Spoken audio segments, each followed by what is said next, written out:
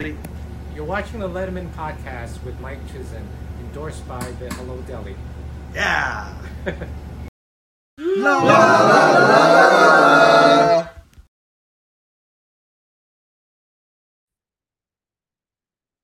Welcome once again to the Letterman podcast. As always, my name is Mike Chisholm. As always, I'm excited to be here. And today we start our anniversary week. So from this episode to the next Friday episode and everything in between, we're talking about the anniversary of the Letterman podcast. It's been a year. April 20th of 2022 is when we started this endeavor. We're there now, a year later, and a lot of very cool things this last year. You'd think that I would be the type of guy that comes out and does a retrospective episode like I did in episode 30. And maybe we will, but that's not what we have on that'll be a bonus episode if we do, because we've got a whole bunch of stuff in the can. Today starts anniversary week. And 3 episodes are going to commemorate that, and a contest, and maybe some more stuff. So for those who don't know about the contest, we've already got a video up on the YouTubes and also on the Facebooks. If you want to be rejected by the Late Show with David Letterman, this is a rejection postcard. This is the one I use. It is beat up. I have a whole bunch of pristine ones, and we're going to give a few of them away this go around to see how this works. So if you want to get into the contest, please join the Facebook group, the Letterman Podcast Facebook group. Find the post that has the video, the contest talking about it. If you like the post, you get an entry. If you share the post, you get an entry. And if you leave a comment on the post, you get an entry. So head to the Letterman Podcast Facebook group, join the group, share the group, yeah, you'll get entered in for a chance to win one of the official Late Show rejection postcards. So how are we starting anniversary week? We're starting it with Mark Malkoff, and I'm very thrilled to have him on, of course. I actually tell the story. I actually get a little bit vulnerable in this episode and tell him the story about with Shecky and all that. And I'm not sure if he was aware of that or not. One thing that I love about Mark is he is a constant source of encouragement to me and this endeavor, this program here. And after ending his amazing run on the Carson podcast, which just such brilliant, beautiful work. And which of course bled over into Letterman stuff. Lots of good Letterman stuff on the Carson podcast. So it's still around. Check it out. Go look at the old episodes with people like Peter LaSalle, like Morty, like Bill Sheff, some of these people that there's a good chance we'll never be able to get on this show. Mark has done that. So in many ways, the Carson podcast ending right as we were beginning, it was a kind of a bridge, and they merge with each other, which I adore. We asked Mark, we catch up with him. What's he been doing since the Carson podcast? He talks about that. He's got a Carson project he's working on that he can't really talk about, but thank goodness, his life still gets to have some of that love that he has for Johnny Carson and things like that. I'm just very excited to have Mark back on. You know what? I think I can probably cut the intro short here. We are very proud to present the beginning of our anniversary week. Yeah, next we're gonna put a bonus episode on Tuesday with Darren Cox, where we talk about Letterman collectibles, and that's going to be definitely an offshoot podcast. Or there's maybe not an offshoot podcast, but we're gonna have more collectors, Letterman and company collectors out there. Some of the cool things that are around. Darren certainly has a very cool memorabilia collection, and I'm excited to talk to him about that, and also the U2 special. We did a merge with Darren's podcast, The Irritable Dad Syndrome. We did a kind of a mashup episode, and so I'm going to include Darren's stuff that he and I did with the collector stuff, and then I'm going to put on the extra 20 minutes or so of us talking about the Dave U2 special. So and then that's going to culminate next Friday, 1 week today, with a very special episode. I'm not going to disclose who the guest is, but it's a good guest, a great guest. They're all great guests. This one here is one that we talk about the top 5 in the top 5. So very excited about that. And I'm not going to say anything else. Very, very excited to present on our anniversary week. The Letterman podcast is proud to present the return of our boy, Mark Malkoff. My man, I am so happy to have you back. I was saying just before we hit the record button that I'm actually not nearly as nervous this time as I was. You came on in episode 5, and it was a big deal for me. I mean, you'll find, I'm going to tell you a story within this episode here before this conversation's over, about why some of that nervousness was there and the regard I have for you. Mark, how have you been? I've been okay, just working on a Carson project. It's congrats on everybody you've gotten so far. The show, I mean, it could go on it seems like it could go on forever. Like the Carson podcast, I was limited with guests and stuff that are around still. And no, you're doing a great job. I love learning the new things. That's why I loved sitting down with Morty. I'm like, why did Bill Wendell why did Wendell leave? And like, that was one of the best parts. I love your Morton interview. I listened to that a couple of times. I wish I could get Morty. I wish I could get him, but at least, you have had LaSalle, you have had Chef, you have had some of these people that are getting more and more and more ungettable every day. The Wendell story about when he left, but also the flatulence. And then Don Giller put up I think videos of them referencing it on the NBC show. It's one of those things where I just had always the questions, and it's just a forum. It's just a place where to get my questions answered. Yep. And then it's a bonus that it's recorded and other people get to listen to it. So it definitely, when I could get some of these things answer was good, and Morty was really a fantastic guest, and I had a good time with him. He and I do chat, and I've actually mentioned this on the show. He and I do chat. It's kind of like he plays me like a cat with a rubber mouse a little bit, and it's fun. He makes me laugh. I make him laugh a little bit. We've got a radio legend, Alex Bennett. We've got a connection there between the two of them, and so we talk about other things too. Real estate. I want to talk to him about real estate. If I want to talk to him about, because he's California. Of course, no, he's done a lot in his life. Yeah, he's a fascinating guy, Morty is.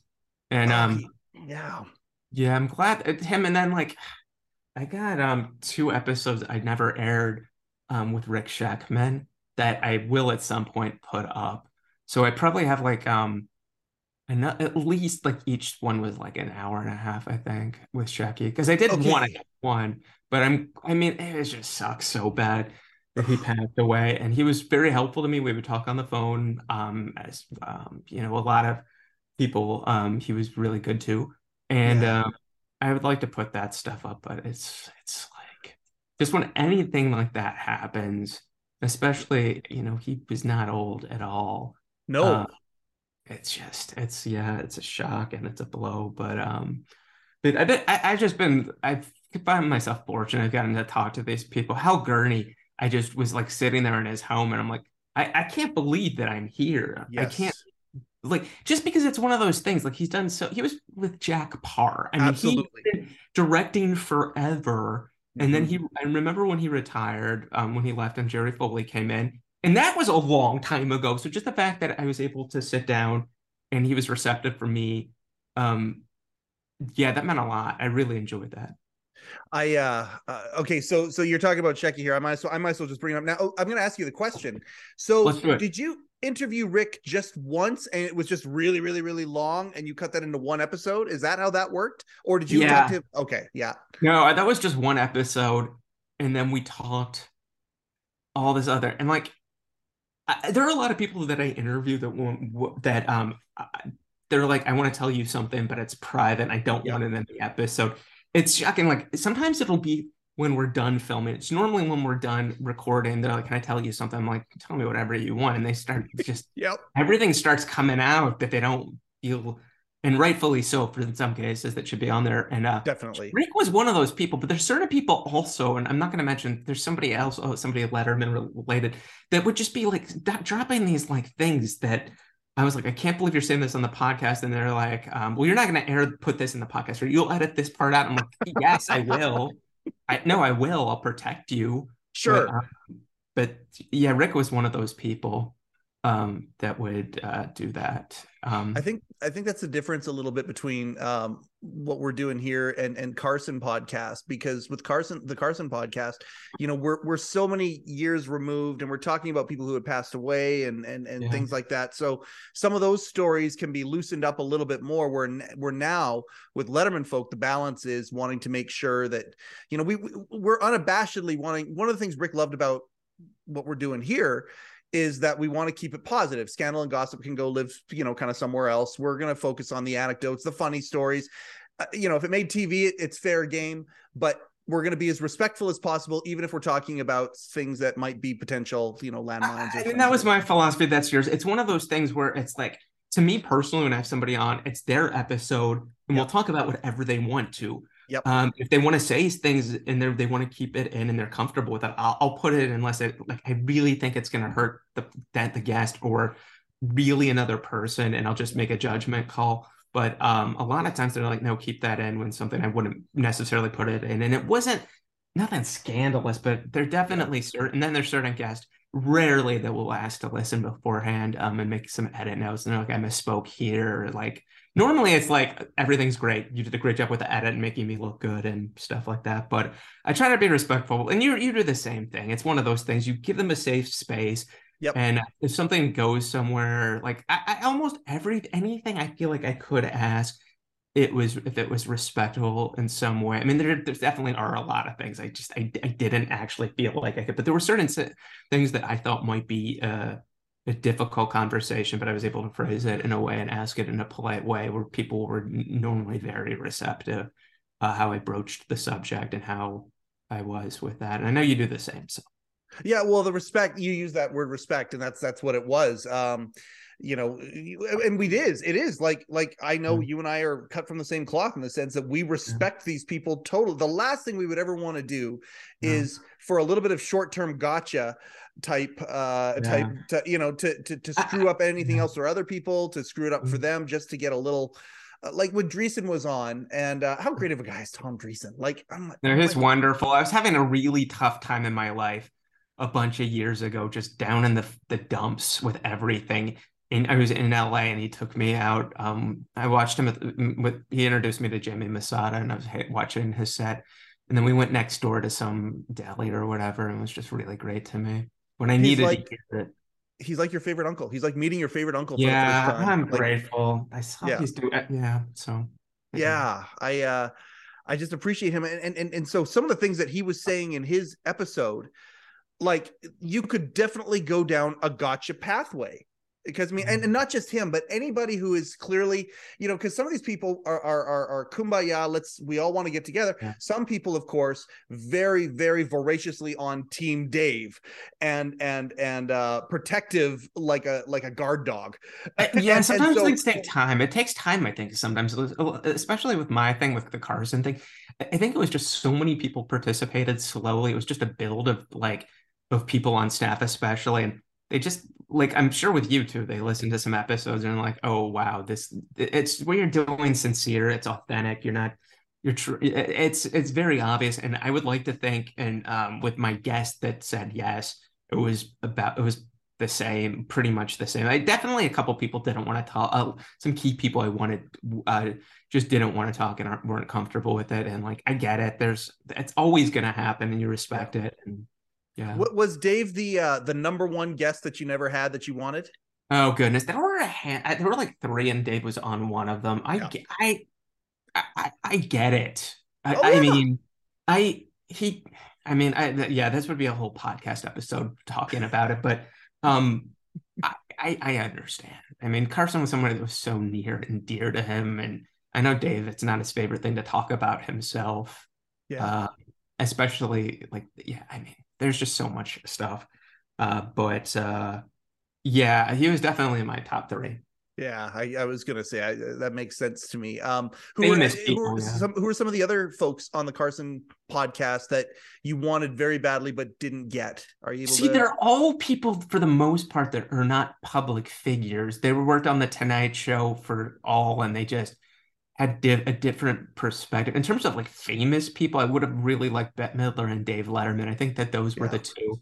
Yeah. I mean, I tried Burt Reynolds the last bunches of years of his life, and it's like it's what it is. I mean, yep. I mean, maybe those top three, but yeah, a lot of the times, and it's you too, a lot of the times the staffers are way better than famous people. I mean, and like just the people knew him in other capacities with Carson, I found is where the best stuff was. Yeah. Oh, those are the people that I love to talk to too. And I think that's where the bonding with Rick came in. I might as well bring this up now and we can kind of Let's do it. well, okay, so there's a very famous underappreciated radio guy. We had him on the podcast here. His name is Alex Bennett. He was an influence of Howard Stern, and he and Shecky were best friends. So Alex, this is where I got to know Shecky, and the seeds of this. I wished the Letterman podcast existed in the throes of the Carson podcast. I was a listener of the Carson podcast, and I always wished the Letterman podcast existed. I did too. I just didn't want to do it. I was too overwhelmed with Carson, and people constantly were like, do a Letterman podcast, do a Letterman podcast. And I'm just like, I don't have it in. So I am barely staying afloat, getting this thing out every week, Carson thing. I'm like, I can't do it. And but I definitely thought about it and stuff. So I'm so glad you're doing it. It just like it would have been something that I just would have loved, especially in my like my 20s. And I don't want to date myself, but like in 30s and stuff, because it's just like this just stuff wasn't attainable, like the information and just people. I mean, obviously he was still doing the show at the time. Yeah, but you were in the throes of it at that point, I was gonna say. Yeah.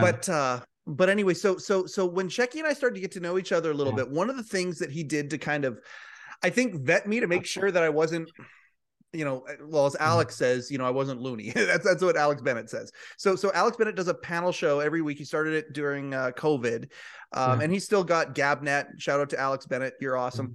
And so I would go on every week, and Shecky was on every week too. And so every Monday at 4 p.m. Eastern, I'm on this forum with a bunch of different panelists from all over the continent, and including Rick Sheckman, though. And of course, Letterman stories come out because Alex loves Dave and Shecky. You couldn't talk to Shecky without hearing an amazing story about old Hollywood, or in my case, as we got to be friends, comic books, or just these, because he had a brain. People talk about Don Giller's encyclopedia brain. Rick Sheckman, same deal. He was an encyclopedia. Yeah, he definitely. Go ahead. He was accurate. There's so many people to give recollections. I found I have to do the thing, but Shecky was really spot on with this remembering things from like decades ago, like with the detail and stuff. So. Yeah, and he and I became friends over this time, and there was one episode, and I'm gonna go back and find it. I'm gonna go back on Alex's on Gabnet, and I'm gonna actually find the episode where Shecky. This is where I gotta heap some praise on you. Now, I was a listener, of course. I loved it. I wanted the Letterman podcast to exist, but I had this imposter syndrome. There's no way I could ever like. I had the same thing. Wouldn't even fathom that I could do the same thing. Yeah. Oh God. But battling through that, there's no greater achievement when you can battle through imposter syndrome and actually start doing some of the things you love and dream of. It's definitely going through uncomfortableness, and that voice. At least, like I'm sitting down with Stephen Wright, one of my first guests, and I emailed him, and 4 hours later, I didn't know he was in New York in the studio, and I'm asking him questions. We're having a good connection, but in my head, I'm like, you have no business talking to him. Yes. You're not an interviewer. You're not anybody. And I had to work through that, but please get back to no. But this is good, because really, you and I are akin in this way in so many ways. And so anyway, we're doing the show, and I think it's in the summertime. I recollect it being in the summertime. I'm in my home office. And I can picture it in my mind's eye. And Rick goes, like, we're just talking. And suddenly I think Alex just would go to Rick every once in a while because they're best friends. If there was a lull in the conversation, he'd say, "Hey, Rick, so what's going on for you?" And so he said that to him, and he's like, "Well, I got to go on this, I don't know, this Letterman podcast thing. I'm not sure exactly what it is." And I'm sitting there panel, and I remember watching it back. I'm going to watch it back again. And I remember kind of having this sort of perma smile on my face as he said he's going on this Letterman podcast thing later in the day after this show finishes. And I'm like, oh, and that perma smile is my dream shattering. I get it. It's like going, oh, okay, the Letterman podcast does exist somewhere, even though I've searched all over the place. Of course. Yeah. I need to find it. I need to subscribe. Uh-huh. And so I even said to Rick, what show is this? Like, I think I said, you just described my dream job. Yeah. And Rick's like, oh, I don't know. It's some sort of whatever. And anyway, and it's like, okay. And I'm like, all right, well, okay. And we finished the show and all this stuff. And a few hours later, it might have even been the next morning, he messages me, because we talked a lot. And he messages me and he says, oh, by the way, it wasn't a Letterman podcast. I was on Malkoff's Carson podcast. Yeah. And immediately my mind went, okay, stupid. You now know what it feels like to have this idea of this dream gone, and now this dream is back. What are you going to do about it? I'm glad that happened and got you going. There were a bunch of people, some well-known people within the industry that called me and were like, I'm so jealous that you did this, because I've like, or at least had thought about it and stuff. Yeah. And it was timing. I didn't think it was going to succeed more than like 7 episodes, and no one was going to care. I didn't think anyone would listen. Certainly not the numbers and stuff, and like that all these people would go on. It's one of those things where you just never know, and I was fortunate just to jump in the water, and just like I was uncomfortable for a long time. I mean, people were pretty some of my listeners, they're nice, but they were definitely like, you're interrupting too much, and I was like, okay, fine. So oh my God. Okay. So there's a guy right now, and I'm not going to mention his name, but he works for a senator in Washington, DC. And I mean, he's a very, very, like, he's a very decorated guy when it comes to the world of professional politics, who his initial reach out to me was, I don't want to go so far as to say it's venomous, but it was certainly concerned. He was like, listen, you are this and this and this and this. I'm so frustrated. I want to listen to this episode. I want to listen to this show every week because it's of what it's about. But and he just went up, and I just started going back and forth with him, going, hey man, I'm stumbling forward. I'm just learning. Yeah. And now he and I are like buddies. I'm glad. And it's so, but I know exactly what you're talking about. Constructive criticism is it's tough sometimes to hear, but it was the best thing that happened. And I just kept absolutely like that. And and then it was really, they would just get more from the people. I mean, there's definitely times I would interject, or I really, if it was something that was like necessary, I might, it might happen, but it was extremely rare. And getting those type of things rather than you suck, exclamation point. Emails or like whatever, but it's somebody like aren't a lot of people just that are willing in terms of like audiences and stuff just to be not good in a public forum at least in the beginning. It took me a long time, and people would be like, wow, you're so much better than you were. I'm like, I know. Didn't know what I was doing, and I was like reining it in a little bit, but yeah, the constructive criticism, you can get an audience of people that are actually have good notes, and you get more than one, and they're saying stuff like, there's one of my favorite podcasts where they just interrupt too much, and I'm just like, and it's just what it is, and like I still enjoy it, but I'm just like, seriously, like I don't even know if they're really aware of it, but it's just what it is. Well, for sure. And there's a learning curve, and you get used to it, and all these things. And I can say the same thing. Like, I went back and I listened. You came on episode 5 of this show. And so, and we're now shooting, I think it's episode 60. This will be the 60th one. Wow. And I'm it's one of those things where you hate listening to yourself, but you got to listen to yourself for a variety of reasons. We're like the two people where it's like, when I listen to my voice, when it sounds, I don't get freaked out, or it's not weird because of all of this. But like, I can't tell you how many people that I keep forgetting that people aren't used to that. And when I've been around them, they're like, do I really sound like that?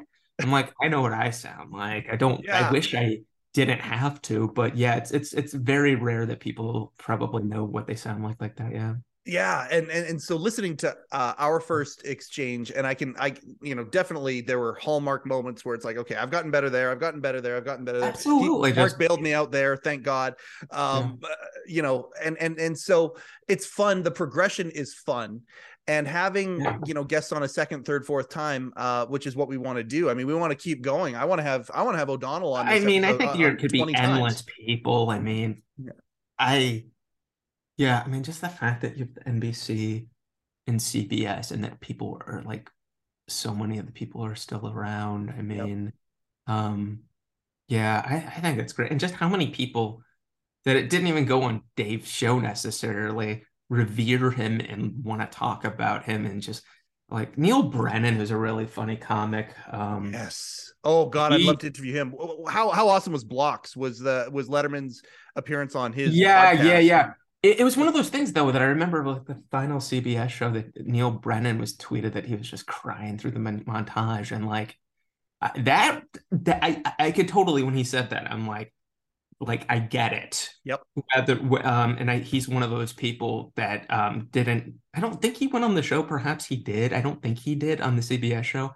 No, he might have been in Chappelle's Entourage one night or something like that. Yeah. Or something. But yeah, I don't think he performed. But it's one of those things, just to talk to somebody who's a really really unique comic voice and stuff that's been really successful, and be able to talk about like Judd Apatow never went on NBC. He went on CBS, I think, once. But still, I mean, you could do a whole podcast about Apatow talking about Dave. And he's on my dream list. So I've got a bunch of different dream lists, and one of the categories is celebrities who have either been on the show or are attached to the show. Like a dream moment, I would love to have Sandler on here and have him play his Letterman song. I would love that. Like that. You never know. It's good. I always say it's good to think big. You never know, and think.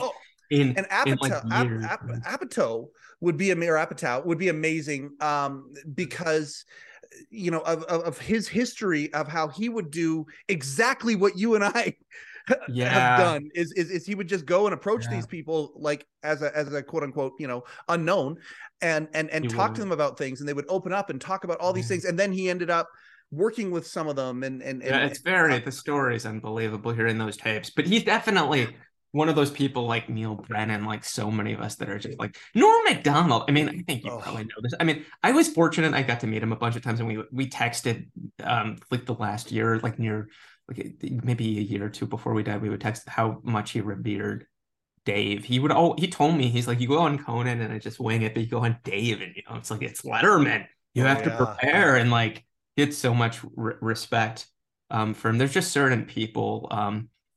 Yeah, I know there's another famous person that somebody told me I can't mention. Really, really famous comic that was crying during the montage, the Dave thing, who'd been on the show a bunch. And it's just, it just means so much to people. So I'm glad you're doing this. And it's like, I think a lot of people are going to want to talk to you just because they don't get the outlet to talk about this thing. Oh, I've had those, and I've got a couple in the background who won't come on the show, but Shecky was one of those guys too. He on one of his very last appearances on Alex's show, I think his second to last one. He even says it. I do a Shecky tribute episode, and in it, at the beginning of it, it's a clip of him, and he even says it on camera. He's like, "Oh, I'll tell all these stories to Chisholm, but I'll never go on and do one of these staff favorite moments, because his favorite moments are ones that could never be on the favorite moments. They couldn't do it." He opened up to me on a bunch of things that I just couldn't put out, that he didn't want put out. And it was a very different era when they were doing the NBC show. But yeah, so he was never a guest with you? No, and it was funny. I had one. Can't believe that. So the day before, this is weird. I was one of the last people to talk to him, and the reason was he was about to go on a cruise, so I had Jeff Martin and Jerry Mulligan on at the same time, and one of the way that I knew that I would get Shecky, and this is true, if he would have, if he'd still be around, eventually I would have had him on the show. But the way I would have had him on the show is not as a guest. I was gonna have him be a Zoom bomber, having two people that he loved, and then suddenly, oh hey, look everybody, it's Rick Sheckman, and Sheck shows up, and then they could all just have some fun reuniting or whatever. And I actually 20 minutes, so he was hospitalized on the Wednesday, so Tuesday I talked to him on the phone about 20 minutes before Martin and Mulligan showed up, and I gave him the option, and he was like, yeah, maybe I will. Okay, just send me the link just in case. I'm still prepping for the trip, and I'm and he wasn't, he wasn't feeling great, but he was hoping to go to Florida, and the Florida sun would help things, and unfortunately got hospitalized. But that was the way that I was going to get Shecky. I was going to get him on by jumping in with other people. I see. I did my Carson podcast was like 7 years in or something like that, and so many Dave people had talked, and Yep. he had listened to my podcast. Yeah. I didn't know he was a regular listener. When anybody in the industry, and I hear from people, I'm just like, really? I'm like, that's so nice. It's a huge compliment. So I think maybe that's how I was able to get him and stuff. But I mean, I'm just glad you got to know the guy. I was privileged. I mean, I met him when I worked at the show. He gave me a dub of was it Christmas with the Lettermans? No, that was later. He did give me a Christmas with the Lettermans, which was one of my favorite episodes. I wanted Dave's last show, which this is back pre-YouTube and stuff. Oh yeah. I got the June 25th, 93, and then I got Christmas with the Lettermans, and yeah, Christmas with the Lettermans, Too Tired to Do the Show.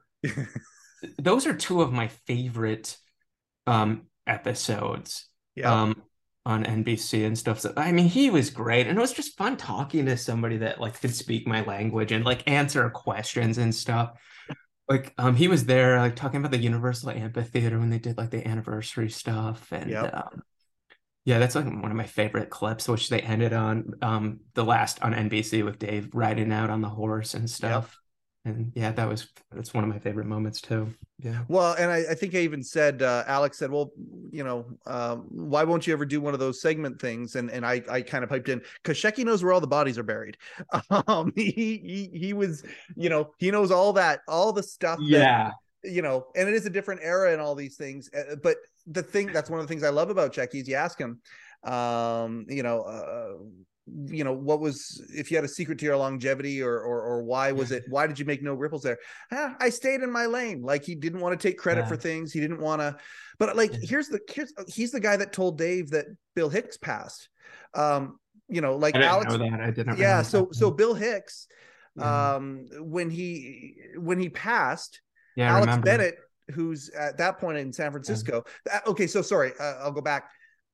Bill Hicks gets cut from the show. The next day, he's on Alex Bennett's radio show. Yeah. The next day, okay? So fast forward 8 months or whatever it is, Alex calls up Rick and says, hey, did you hear about Bill Hicks? And Rick goes, oh, what did he do now? And, Yeah.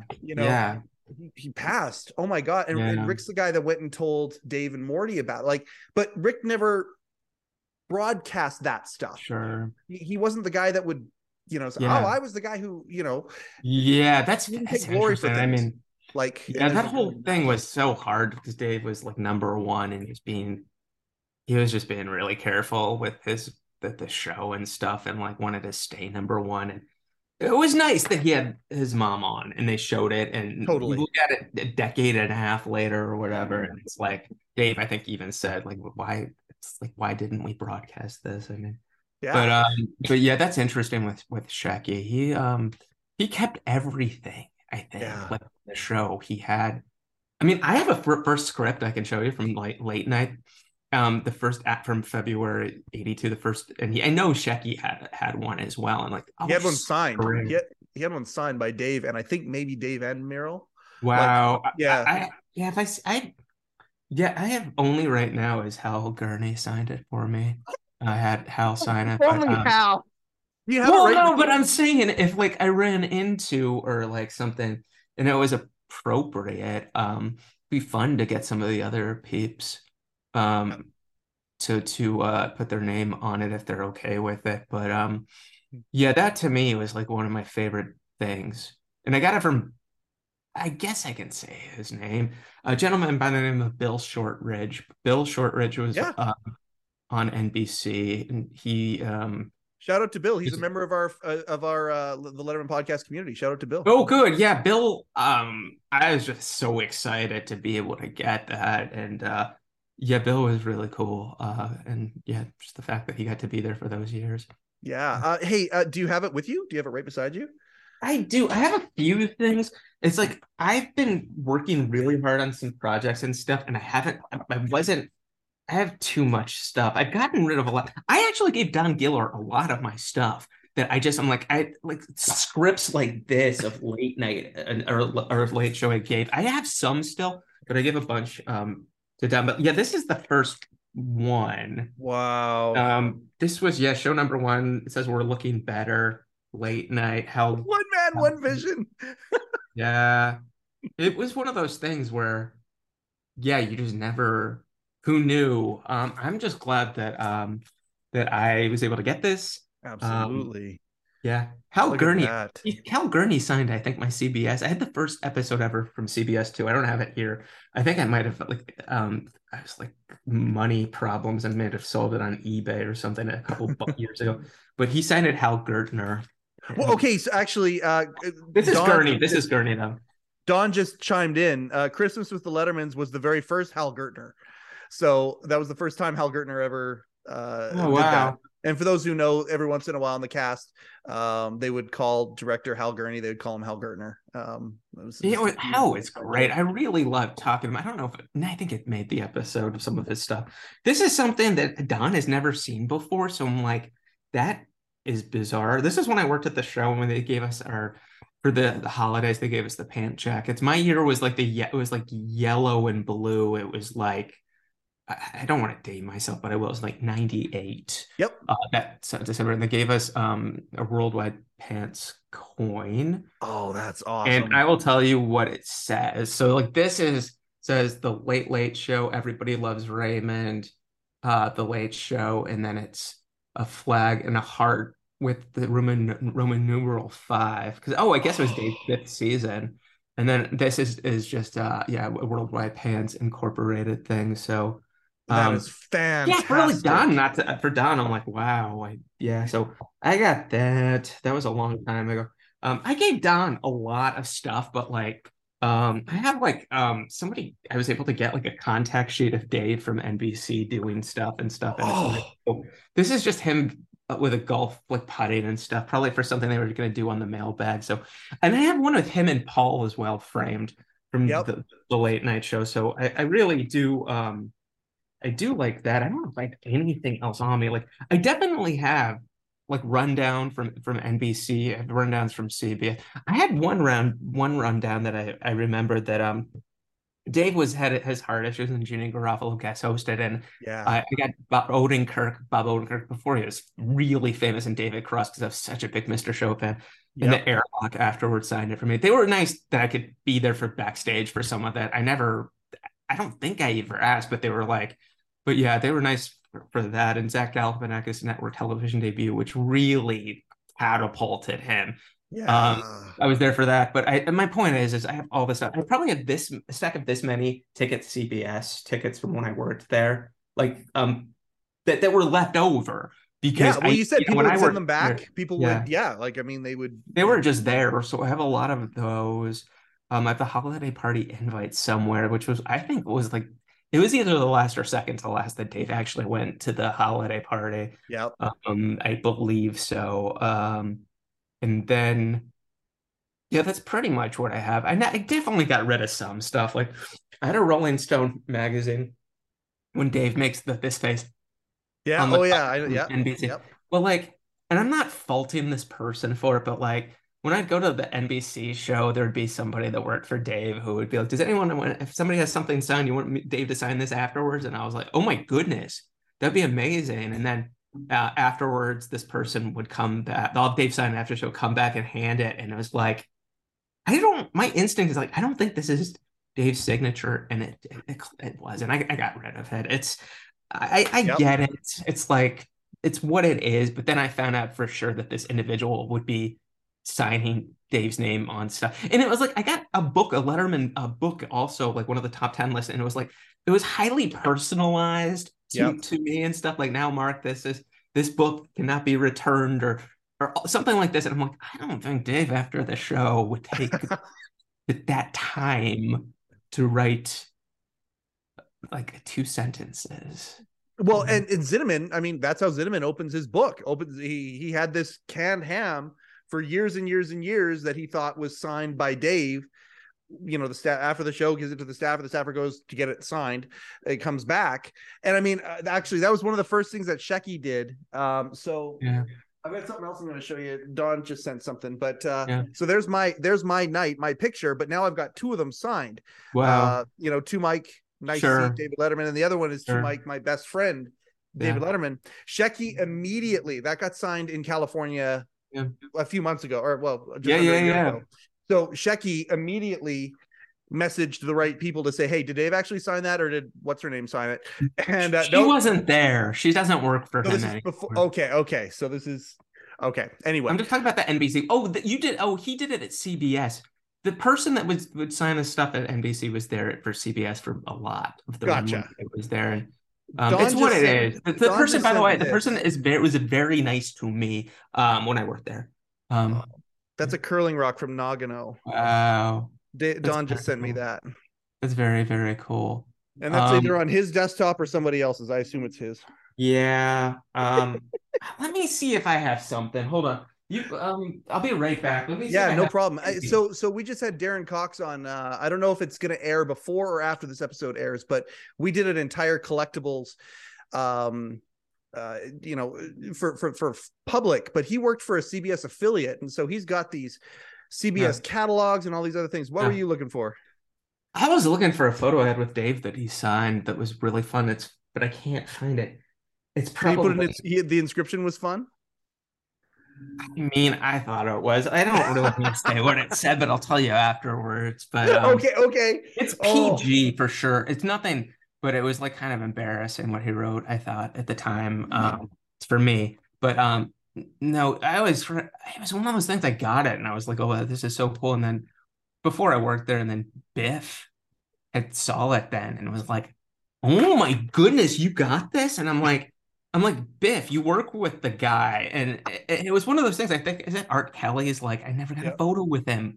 I worked on the show. I saw him Right. every day, and Exactly. it was like the employees. People don't realize the staffers that even worked there would have loved the chance to do that, and so many of them. Some did, some Sure. absolutely did, but a lot of them just didn't have the opportunity or just didn't feel that they could, but they wanted to. So Don just sent Late Show 1000 watch as well. That's kind wow. of fun. That's Yeah, kind of there's fun. some fun stuff that they would put out. I'll tell you one of my favorite things. My jackets are probably like my most Yeah, coveted, the things that I love the sure. most. But I'll tell you this thing here. I love that book. That book is the Late Yeah, Show 20. Like that is. yeah, yeah. I'll like It's if I'm in rare. a sad mood or a bad mood or whatever. I flip Yeah, through that for I'm 10 glad. minutes and suddenly Yeah, it's super rare. I Yeah, love that. It's made with yeah, it's like my wife cooks. It's made with love. Like you could tell yeah. the care that was taken in that book. We talked to did you ever talk to George Schweitzer, the I know marketing who he exec? is, but Yeah. no. So we had him on the show, and he and I talked about the thing I loved about CBS is how much they cared about no matter what was going on, how much they cared about Dave. Oh, I I mean, it was beyond. I yeah. mean, it was something that I don't know why I didn't realize and stuff. And the fact that so many of the people would tell me that were there, they were just there for Dave out of loyalty. And it doesn't help. It helps also getting the vacation time, paid vacation, and health insurance. But like the loyalty to that guy and the love for that guy, I don't. There's no way he. I don't think he could process that or ever understand that or probably even know it Yeah. when it would while it was going on. Yeah. Yeah. He I appreciated that very, very, very much. Like they had his back to the point where he could still be, if he wanted to still be doing that show, he could still be doing that show. Like Yeah. he was a legend. They knew they had a legend. They had a Yeah. legend. Every episode that he did was another episode longer that the lineage would last Yeah. into the Yeah. broadcasting history, which still is very they care about that. They care about the history and of that network. And I do appreciate that so much Yeah. about CBS. Um, you've had Meryl on, right? No, she's been very helpful recently. We emailed. I had a bunch of questions about yeah, about Dave doing Carson show back in the day and stuff, and when Dave would guest host and stuff, and she was very helpful. I've never met her. It would be great to meet her at some time. We have mutual friends and stuff, but yeah. Have you had her on? Not yet. She's on Yeah. my. She is probably like if you asked me who I'd rather have on the show, Dave or Meryl, it would Mhm. almost be a coin flip. Like I Yeah. love the She doesn't mind. get enough credit, and the fact that she Oh, wasn't, the fact that like if it happened now and she did something like and NBC or somebody would give her like they poured like Netflix like $40 million deal for her to develop shows and to do things. It just, I mean, for what she attributed to comedy in general in that show, Yep. I mean, I loved when she was on, didn't she, wasn't she was on correspondent on Michael Moore's TV Nation, I think, for a I think while. that's what it was. Yeah. I loved when she would ever do anything, but just yeah, man, she's still hilarious. I mean, she's still Meryl. It would be amazing if somebody just handed her some money to make something. When Zinnemann was on the show here, he made me unbelievably envious in a positive way. You know, I don't get jealous of people. I get excited for them, but it's like, oh, I'd love to be there. She loves. They bonded over. They've bonded over like reality dating shows. So like when a new season of Love Is Blind comes out, the two of them will just go back and forth. Like, oh, can you believe this person did that or whatever? And I can only imagine doing that with the mind of Meryl Monk, like the things that would pop back. Yeah. You know, the responses would be just so she's really, she's hilarious. And yet I told her that one of Dave's Carson appearances, they showed a clip and they showed it was, I think it was dog poetry, and that was Meryl's thing. And Dave gave her attribution after, and it did really well with the audience. It was a tape piece with the dogs and stuff. I forget what the poem was, and then it was like, and then Dave afterwards was like, you know, that was written or conceived by Meryl Markoff. And it makes sense. I want to ask, actually, there's a Carson question here with Let's what we're talking it. about. Well, no, it's so good because you and Morty, when Morty was on your on your show, you guys talked about, and I think in other episodes too, you've talked about when Carson saw the momentum of everything that was going on with Dave and how it was happening and how they deconstructed and the behind the scenes stuff and how Carson would start to kind of homage some of that stuff. And it was kind of painful a little bit. But most of it was not good. Right. But there's one that was amazing because it had to do with Dave. And it was when Dave's truck shows up. Dave's truck shows up, and then after that, then the Wapner stuff and that was amazing television. Exactly. I mean, very Letterman, but it was also Yeah. Carson. Like it was a good way for Carson to do what Dave was doing. And Dave, I mean, I no one is going to know for sure except Dave, but I from people I talked on the Tonight Show that worked there, Dave had no clue. And for that to happen on a late show show now, I mean, Jimmy Kimmel and Krasinski and Emily Blunt were really funny with their practical jokes when they lived next to each other and stuff. But I don't know how much it was if they tipped each other off or whatever. So Kimmel is actually can be very good at that. But yeah, that was a great thing. And I remember on the Johnny tribute show when I was there in the audience at the very, very, very, very back of the David K. Thank you. On the folded chair. Yeah, they weren't supposed to let people in that had ever worked on the show because Dave, it just might throw Dave off, which I get. But yeah, I remember Dave showing the Johnny clip of the truck. Yeah, and the fact that like that story, like that in itself, that episode and then the Wapner thing after and all of these things that happened. Oh, it was wonderful. The truck itself. Here's the Meryl thing I want to go back to for a second. Sure. One of the things that Meryl loved to do to Dave was surprise him. And as much as he hated the surprise, he didn't like surprises on air normally. He wasn't knock his thing. that shit off, right? But she loved that, and what a genius, of course, because you know, is there anybody on the planet that responds better off the cuff to whatever is thrown at him? And so let's throw him a surprise and see how he responds. And so I wanted to know if that moment of the truck, you kind of half answered that question already. Was it a surprise, and did Meryl have anything to do with that? Like because even on Late Show, you know, you think about Lyle the intern or some of these other spontaneous moments with Tony or whatever that seemed like they were surprising Dave, even though they weren't. But did Meryl tell you that she was involved in it? Well, no, I'm asking. I'm wanting to know. I don't know. I should ask her. I'm curious to know.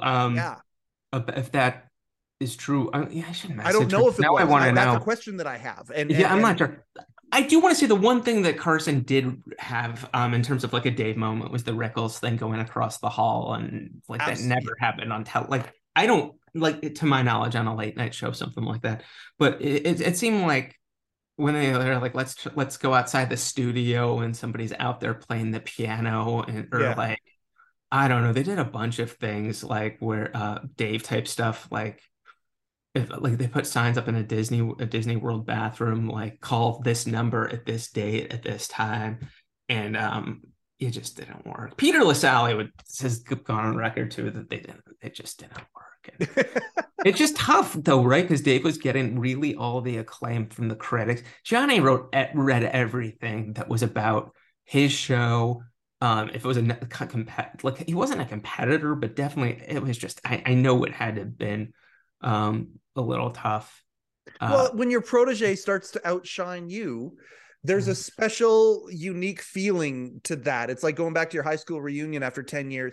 You know, it's a unique feeling that only in that moment you can feel that feeling.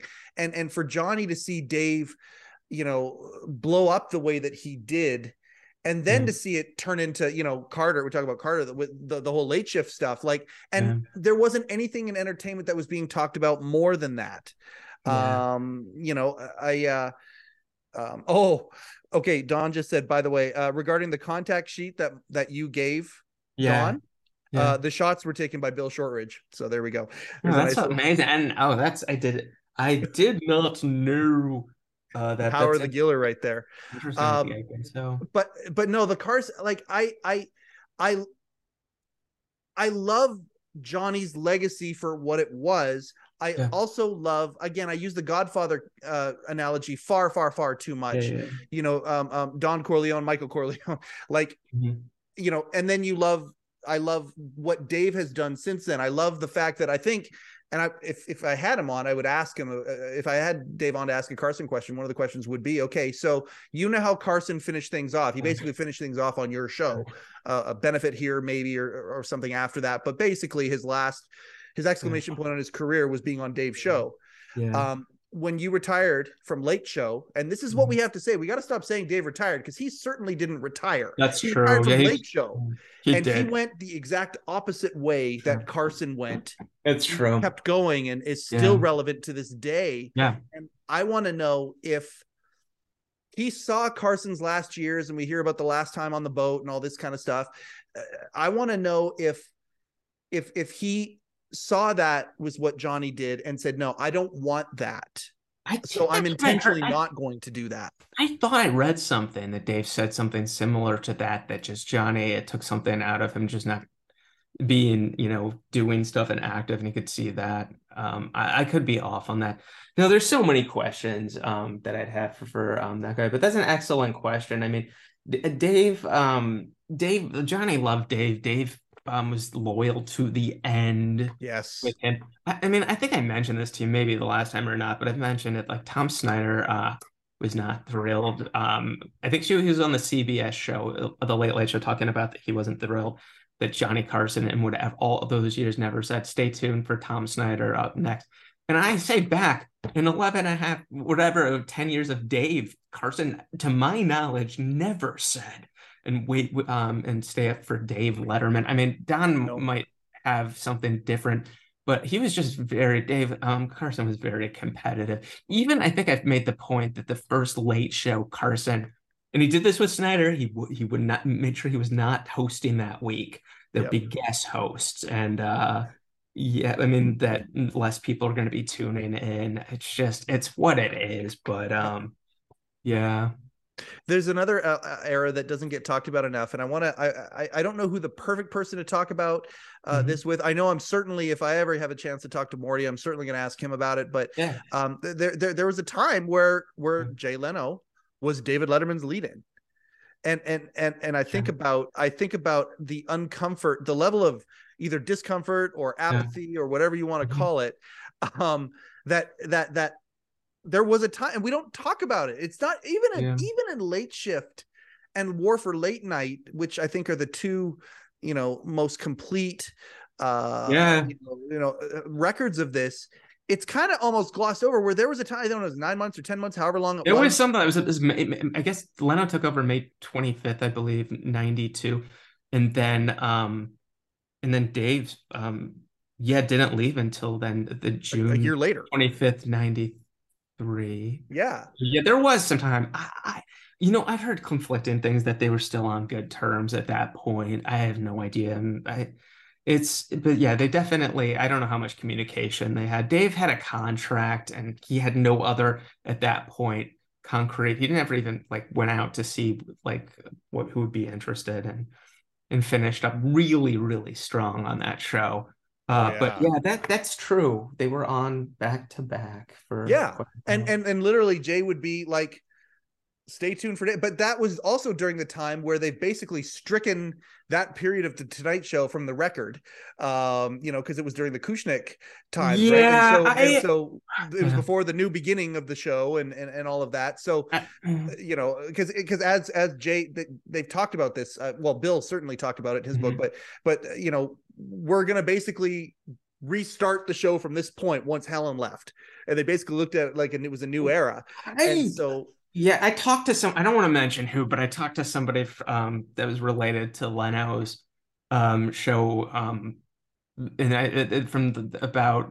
about their first year, and I was just like, I can't like because somebody was saying about how Conan, just his show wasn't great the first 10 months, and I'm like, yeah, it was your show. It was not. It did not have its voice. I'm like, look at the first Leno's Tonight Show. The Economist at the end of the show. I mean, the show was just not there. Yes, Jay was doing, I think, did the first 2 weeks live, which is very cool and just that yep, didn't happen much, but it took him a long time. They didn't find the voice until he went to 8H. He did the week in New York, and I was there. I saw it with my own eyes, and then they went back and Studio 3 and then just yep, 8H'd it with a lot of the setup, and that's when they succeeded wildly. They yep. had way more time than whatever Conan was given. It wasn't even close. Oh, 100%.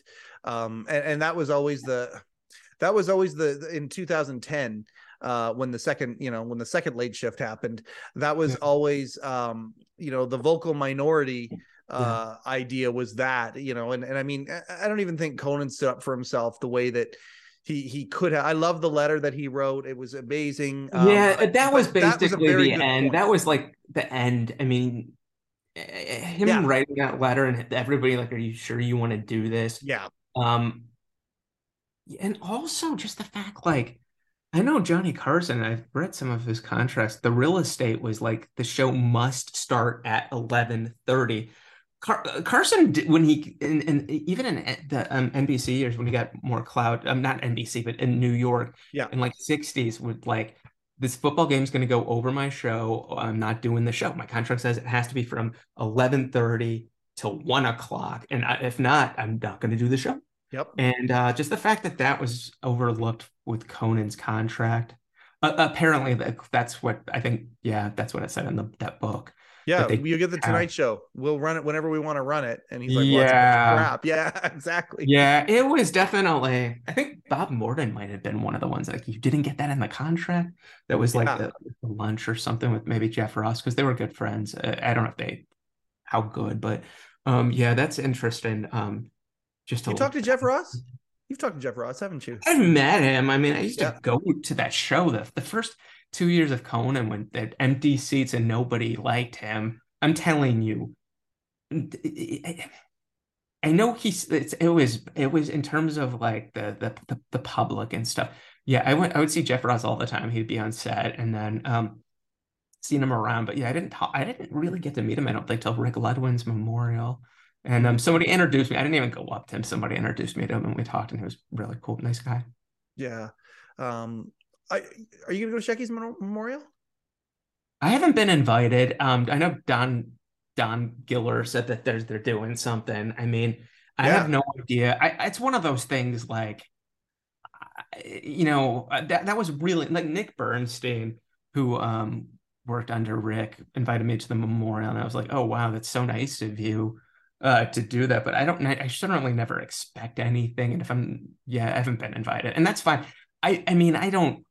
Yeah, it's one I of think those. I'm gonna fly out for it. So Good. I hope There to are see you so there. many people that he was friends with that he touched, and it's like, um, Yeah, you knew him way more than I did. We would talk on the phone and stuff, and all these you and orbits, right? Like, but when yeah, Leonard Maltin comes out and says something about like, yeah, they were close. Yeah, they were friends. Yeah. yeah, It's just what it is, but that's great that they're doing something. As yeah, this as I think that they should. So no, anyway, I didn't mean to railroad back, but it's Rick fine. Ludwig, you were at Rick Ludwig's memorial. Like, there's a guy who seems to be like, because he had so many sides pulling at him in so many directions, still universally, I mean, exceptions of course, but universally loved in so many ways. He is. I mean, he was conflicted with a bunch of decisions, and there's like when NBC said we're gonna go with this thing with Conan gets 4 more years, and then Jay's gonna leave. Rick went with it, and I know Jay wasn't happy about it, and Yep. was upset. And I know that Dave, with Ludwin, was not thrilled about him and everything. Rick would always tell me, he's like, first of all. And I've heard Warren Littlefield basically say the same thing. I might have said this before, is like they will always say, they will not say that the Dave show, they will not say that Jay's show was better or funnier. They will just say it was the right show to get, we got the ratings. That's it. And Pop that's how music. Rick was. It But was pop Rick music. did, yeah, Rick did say though that I love Dave's show on NBC, and just no one's funnier. But there's Yep. definitely things that, I mean, Leno is clearly within Helen politicking, going to the NBC affiliates and just doing everything. And there were definitely some things that um, Dave didn't do, and I get it. I mean, I totally get it. And I kind of, I think that's cool that Dave wouldn't do that. But like, I think that's probably that probably did hurt him in the end. And Rick was very much like that. Some of his stuff, with like, I don't know, some of the stuff that he would make fun with the network and stuff would maybe rub people a little bit. But Rick, there wasn't one thing that Rick never said. Never said that Dave wasn't a genius and stuff. Like I mean, yeah, everybody over there recognized Dave, the talent and just that what that show was. But if you're a business person and you're it's numbers and stuff, Leno, that was his goal, to be number one, and he succeeded wildly. That was Well, he did. Oh, by the way, like, and you've worked with him way, way, way more, yeah. obviously. But my conversation with Bill Carter is one of the most important conversations I've ever had from a Uh-huh. personal standpoint. I loved it. Mm. I loved just being able to hang with him. Like, I was just so happy that I was able to just hang with Bill and Yeah. then throw out a couple of the things that have been percolating in my head for Yeah. years and Yeah. years and years and years. One of them being what you're talking about here. You know, I appreciate where Mr. Leno comes from when he says, "Okay, I was number one when I came in. I was number one when I went out." Or and I appreciate that that dialogue that he has. Okay, fine. But the glaring stuff that isn't being said is that there had never been a franchise that was able to take hold against the Tonight Show ever, that would even come close to being able to live. Never mind even come close to compete, even come close to taking some of that ad dollar and dividing the audience and doing that sort of thing. That's never, ever, ever happened. Yes, number one, okay, fine. But the Late Show with Stephen Colbert and the Late Late Show, which is going to turn into what it's going to turn into here, wouldn't exist, in the Johnny Carson era, of course. And then, yeah, okay, you may be number one, but the fact that the fragmentation happened on your watch, and there's obviously extenuating circumstances. So talking to Bill about that was amazing. That's good. I'm glad you got to talk to him. Yeah, it's one of those things. If Dave wasn't beating Leno for the first 2 years or whatever, and the power switch, there, I don't think there would be much of a thing there. And to write about. I mean, there was and stuff, but certainly not how everything went down. But I'm glad you got to talk to him. Oh man, me too. It was so great. And I want to ask you about, I want to talk about Bill in a second. Don just said something really fun here, because I've said other things like this in the past. Yeah. You don't see a ton of cult stuff happening for Jay Leno. Don just said there's no Dons for Jay Leno. And that is so true. You don't have a ton of, there might be. There might be. Not that we know of. Not that we know of. Okay, yeah, fair enough. Yeah, if there is a Dons for Jay Leno, here, come on over. We'll get you both on the show, and you guys can do some Yeah, Fox I've never Gossip. heard of that. I mean, it was just a different show, and I mean, it's what it is and stuff. But yeah, that's an interesting observation, Mr. Giller. Absolutely. Yeah. I got to ask you about Yeah. can you talk about what you're working on right now? Is it the HBO thing? Is it can you talk about what? No, I'm just working on just a Carson related thing I can't talk about. You And can't just talk about it. Okay, fair enough. doing lots of research and talking to people I never got to talk to as Good. well, and making lots of discoveries. And yeah, we'll see what happens. It's one of those things where it seems like just because I'm still doing such a deep dive and stuff, like seems like every couple weeks or month I make a discovery that I'm just like about Carson's Tonight Show or stuff that went on backstage. I'm like, I can't believe I didn't know this, and the public has no idea. And it's stuff that a lot of it's very pivotal to the story of the Tonight Show and him. So it's doing just talking to people that I never got to talk to that maybe are more comfortable just being on the phone and not doing a podcast episode. Yeah, and just listening. This delights me. Of course, one of the questions I was going to ask, and I kind of aborted it right at the beginning because you started talking about this. Is this like how if you miss it, because you're what 7 months out now from your last episode that you've done. I don't remember, like but my quality of life has shot up through the roof. I can't tell you for 8 years. I am so grateful I got the chance. The people listen. I loved it, but it's just like it was so hard to get guests near the end, and it was just like we would really go over the top with making our guests look good. Like we would take like ums and ahs a lot, and just like more heavy post-production than I think a lot of it. And it was just like it just got to be so much. And it just got to be too much, and it was taken away from everything. So I don't remember when it'll be a year. I thought it would be May or June when it would be a year. It's something like that. It's coming up. I think it's been 10 months since the Spade episode or the Carvey episode came out. Do you want to say Frank Santapadre at the Gilbert Godfrey podcast? Same thing. We talk on the phone. He's like, oh, it's a different world. Like it's like so just more relaxing and tranquil and stuff. I mean, I love having the conversations. Like this is great. It's just everything else that people don't know about, nor should they. They should just enjoy the final product. But yeah. Yes. Yeah. They don't want to know how the sausage gets made. But at the end of the day, you'd probably miss it. I would submit that you probably would miss it a lot more if you weren't doing your current project. It sounds like your current project has gotten you to dig into what you love and what you know. You're probably right. But I definitely thought like by the end of the podcast that I got all my questions answered. And I probably did at the time, but there's just so many more now questions from just digging deeper and talking to more people that there are definitely a few more people I would like to talk. I always kind of mentioned that maybe I'll do a bonus episode here and there. Maybe there are a bunch of people on my list, just maybe like 15 minutes or something.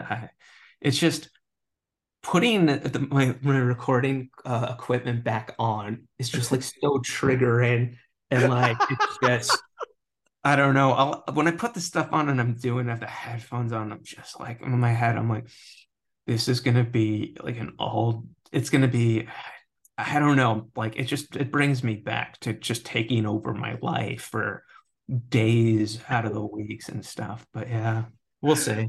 I'm glad you still get to scratch the itch though. I'm glad that you're still doing something that's different.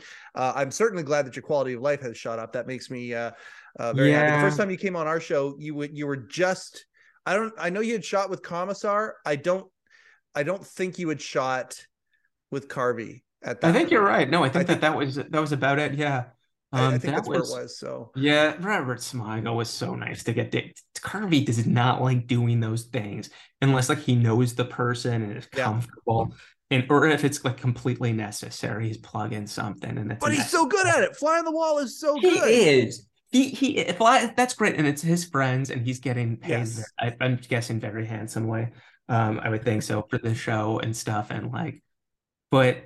How do you get on that boat, right? How do you get on the very paid very handsomely boat? I think you go on Saturday Night Live for 6.5 years and do a $200 million film and all that stuff. But no, it was great. But like, it's like I could tell when I was talking to him, and I'm sure I would think that the guest that you talk the same way.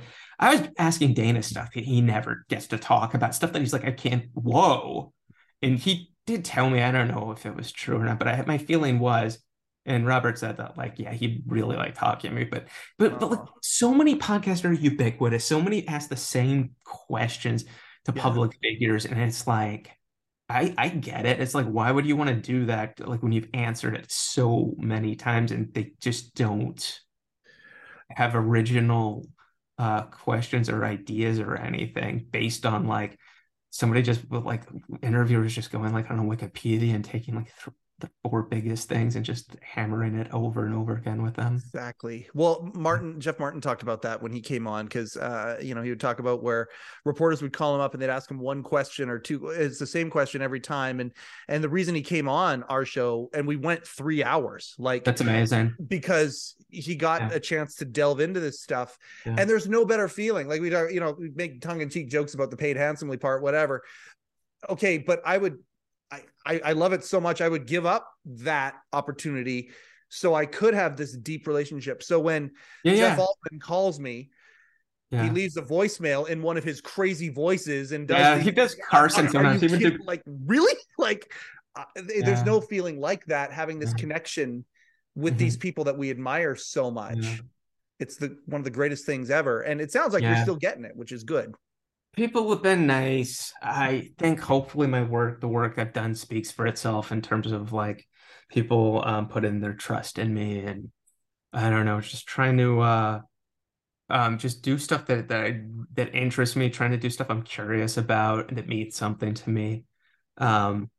Which what you're doing is what I did with the Carson podcast. I just didn't expect any of what came out of it, but yeah, I still have the same thing. I have a bunch of my problem is like I just have too many ideas of stuff I want to do.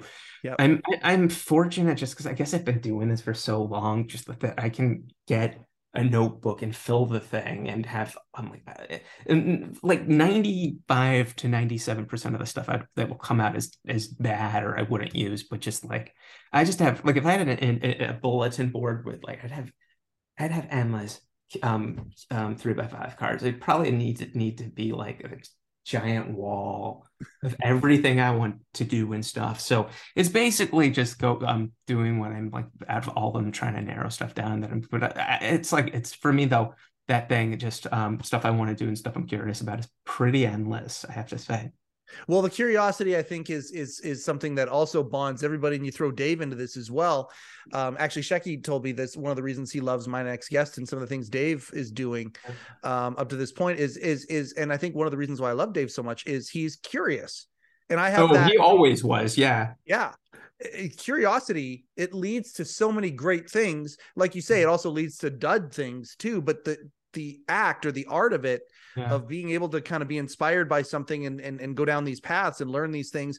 Curiosity is such a beautiful thing. Dave, I always admired more. He would do it more on the NBC show, but have these people that were never going to get ratings and stuff, but have these people he was just curious to have on and ask the questions he wanted to. And, but yeah, like most late night shows, hosts would never do that, but he would just bring some of these people on that the competition, which is just like every rating point mattered, and it was it's different and stuff now. It was different then, but Dave would do that. So I can relate to you about the ideas thing. Like I keep Walter at Pants is he's so generous to me because he allows me to just message him, and I try. Oh, that's great. Yeah, Walter's a wonderful person. Yeah. Oh, I love him.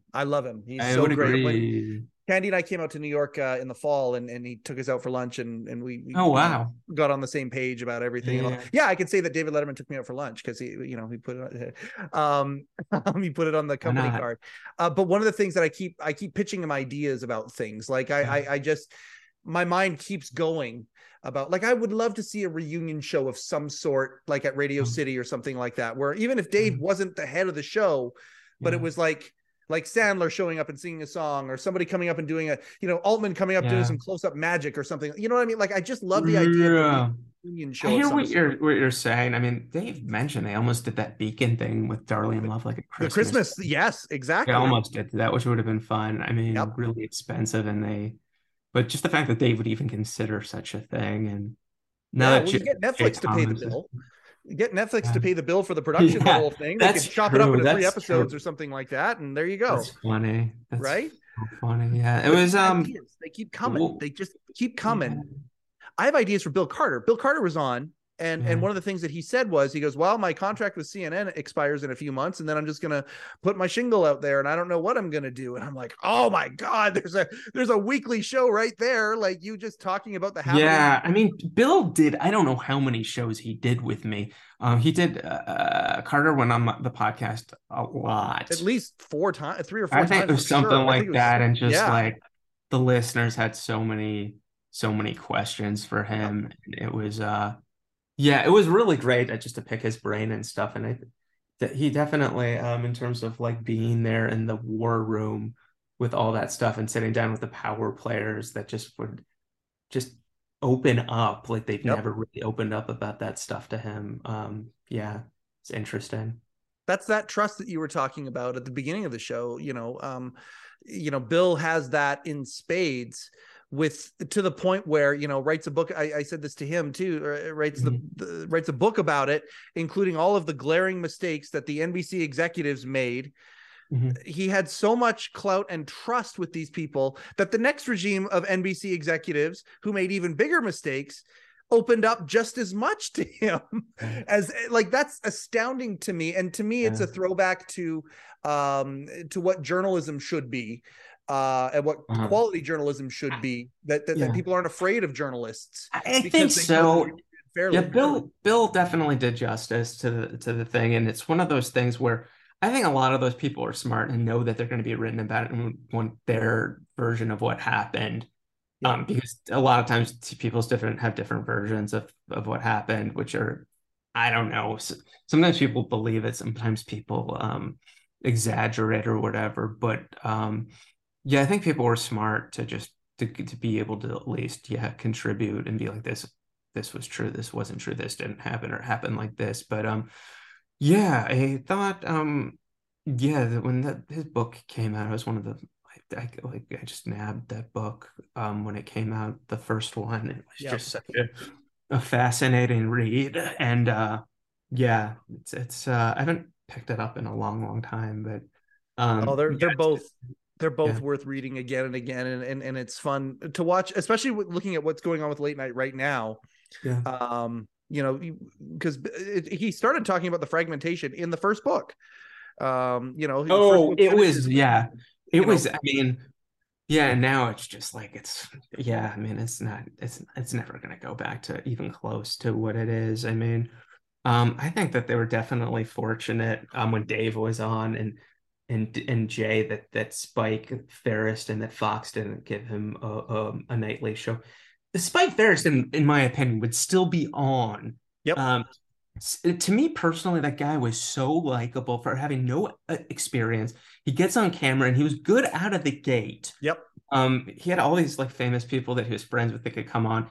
It was just a really funny show. Yep. And they did it on Fox. They did a bunch of Sundays and they canceled, I don't know, 13 episodes. But Yep. he's one of those people Fox did, and it's very hard to clear all the affiliates that I think would have, that fragmentation, it would have been a little bit more if he was there on doing the Fox thing. And yeah, I can't say enough about that. I can't believe that nobody gave him, like, on other networks being like, we want you to host a show or try something like this. But the likability is so important. But to somebody that's out of the gate that can do that thing, Yep. the skill set, so many comedians could never even do one show and be good at that thing versus like hosting like a thing for, like, I don't know, even doing a week. Shanley, even said, Gary Shanley said when he was guest hosting for Johnny, like one of the I think it was like, especially the first time he did it, he didn't realize how exhausting it was. I mean, he was said by the end when he hosted, I've heard other people just like the point where it's just all his energy, it was gone, no energy. And people, I don't think the public realizes that. And I think Spike could have done that, and could have made that happen. But yeah, that those shows, the daily shows, are definitely what Dave went through. Made it look easy, and the public had no idea going on night after night like that. Yep. It's the hardest. It's one of the hardest jobs in show business, and very few people skill set that could actually do it. Dave was definitely. I mean, he was like Michael Jordan. Definitely. Oh, absolutely. And shout out to Spike, by the way. I mean, Spike, okay, well, he went out and did his, he has been successful. And so he's able to go out and do the garage and the podcast. And it's very, he's doing a million things with stuff with Jerry is working on. He's fine. But his show online, like his podcast is brilliant. And it shows. Yeah, I've listened to a bunch of stuff that, like, if people, I mean, definitely he said stuff that, like, if the media would have listened, would have picked stuff up and reported and stuff. He definitely is very candid with a lot of his stuff, and I've definitely learned a lot. I definitely admire his work, and the fact that he was got to work for Dave on both shows. Yeah. He's on my list. We talked about a couple of writers already. My day today started at just after 6 a.m. my time, talking to Scott Ryan. The last days of Letterman, and I told him, so he's got a guy who he wants me to have on or thinks is a good idea that I have on here, and I think it's a great idea too. Guy who wrote monologue for Dave for a long time, and is it Gabe? Is it Gabe Abelson? No, I've had Gabe on the show. I love Gabe. Great. Gabe is such a Gabe is great. Yeah, you don't have to tell me who, but keep going. I'll tell you off. It's a faxer. It's one of the faxers. Interesting. Yeah. Can't happen today, but yeah. Yeah. So we were just going back and forth, and I said, and Scott and I are friends too, right? We were cut from the same cloth as well. I love Scott. Yeah. And so I said, oh, by the way, I'm about to have, I got to go here soon. I'm about to have Mark on, and he just unloaded like a fire hose. Oh, I love Mark so much. He's so that's great. Very nice. The biggest spike he ever got with Last Days of Letterman was when he was on your show. So that's very nice to hear. I never expect stuff like that, but like James Commissar, who I admire so much, his persistence and what he's like gone through to get these pieces, told me on the podcast was more. He got heard from more people and more like just people talking about it than when he did like I'm not gonna say it, but did like national print, like a magazine that was like huge stuff. But he heard, and that's really nice to hear. I mean, it's I'm glad. It's definitely a labor of love for him to write that book, for Scott to write that book. I'm glad he did. Celebrating for me, it's that 6 weeks was it was the greatest television moment for me, just personally, ever. I mean, I remember my favorite team won the Stanley Cup. I remember a lot of very pivotal TV moments. But for me, that 6 weeks, if there is a golden age of television for me, it was the final 6 weeks. They were really exciting, and it was like watching the montage. It was just like, am I ever going to see this guy again? And it was so emotional, the whole thing. And he's a pro. I mean, I know he is able emotionally to deal with things. I'm pretty sure, like before him, but just that he was not. So many people would just be like, even Carson, like on the verge of tears, and the way he was able. I don't think I could have gotten through something like that without just bawling. And Dave as a broadcaster can do that. I'm sure he had the emotion stuff that he dealt with before, maybe even weeks before and stuff. But the way he was able to even like talk about George Miller, his friends that passed, and be able to keep his composure and really talk about them eloquently, I couldn't do that. Absolutely. And like bring up references. Oh, the Rats, by the way, they were stoop shouldered or whatever the line was, like pulling in old lines from old timey things and it's great. I mean, the guy always would do stuff that would make him. Shantlin was the same way when he would host for Carson. Dude, they would do stuff, both of them, that certain things, little things that most of the audience would not get. I just I appreciate you so much. As we kind of start to wrap here, first off, was there anything else today that you had thought, I want to talk about, I want to throw out there? Second, what else are you working on? I was like, when you asked me to come on, I'm like, I don't know what I'm possibly going to talk about. I And didn't, yet 90 minutes, no problem. but that's like so many of the guests that they've come on with me, and they're like, I don't know what, and then no, it's a testament to you and you Oh, hosting this to get this stuff out. So no, I'm glad to do this, and it's like I think it's just so many other people. Like you're talking about like the recording for 3 hours with yeah, those writers. It's yeah. like I never get to almost never get to talk about one of like my favorite shows of all time like this, and like go inside baseball on it and Yep. stuff. And I think that's the reason they do too. It's like it just was one of the most special times in so many people's lives, people that work there, people that didn't work there. Yeah. Um and yeah, definitely just to hear anything that I didn't know previously is just you're doing a great service. Coming from you, like yeah, again, you talk about the emotion welling up coming from you, that makes me almost like want to just well No, up right now. So thank you for saying that. You are a massive influence to me. I'm grateful that I can call you a buddy. I can message you yeah, anytime I want. I can get advice. I can please. get Thank you so much for everything that you have done to contribute to the Carson podcast is an amazing body of work. Thank you. I'm so happy that you have sprungboarded into the this being part of the CNN project, whatever it is that you're part of That was now. very nice. They brought me in, and it was Oh, yeah, it was interesting working with Bill, and yeah, I enjoyed a lot of that. well, the adage, of course, is more to come. My hope is that you and I can take that phrase right now and expound on it in so many ways that there is more to come. You on this show, of course, Oh, that's my yeah. selfishly thinking that, but more to come for you with this stuff. Thank you very And much for saying right back at you. oh, thank you so much, Mark. I appreciate you. Let's do the commercial first. Let's do the commercial because there is one last thing I want to talk about. The Letterman podcast has one sponsor only, and that is Rupert G and the Hello Deli. Rupert, go to hello-deli. Now, hey, place is up for sale, everybody. Go to hello-deli.com if you want to get licensed Late Show with David Letterman merchandise. It's the only place to get it. Broke your mug, go get one. Because at some point, we don't know what it's going to look like. What that opportunity is going to look like when this place closes.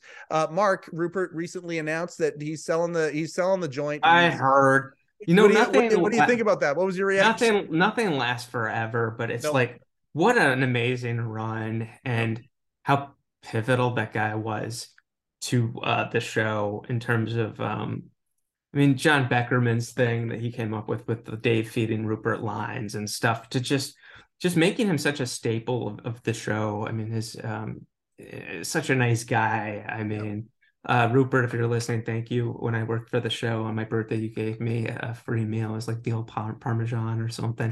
He's like, "It's your birthday, no charge." I'm like, "It's my birthday tomorrow."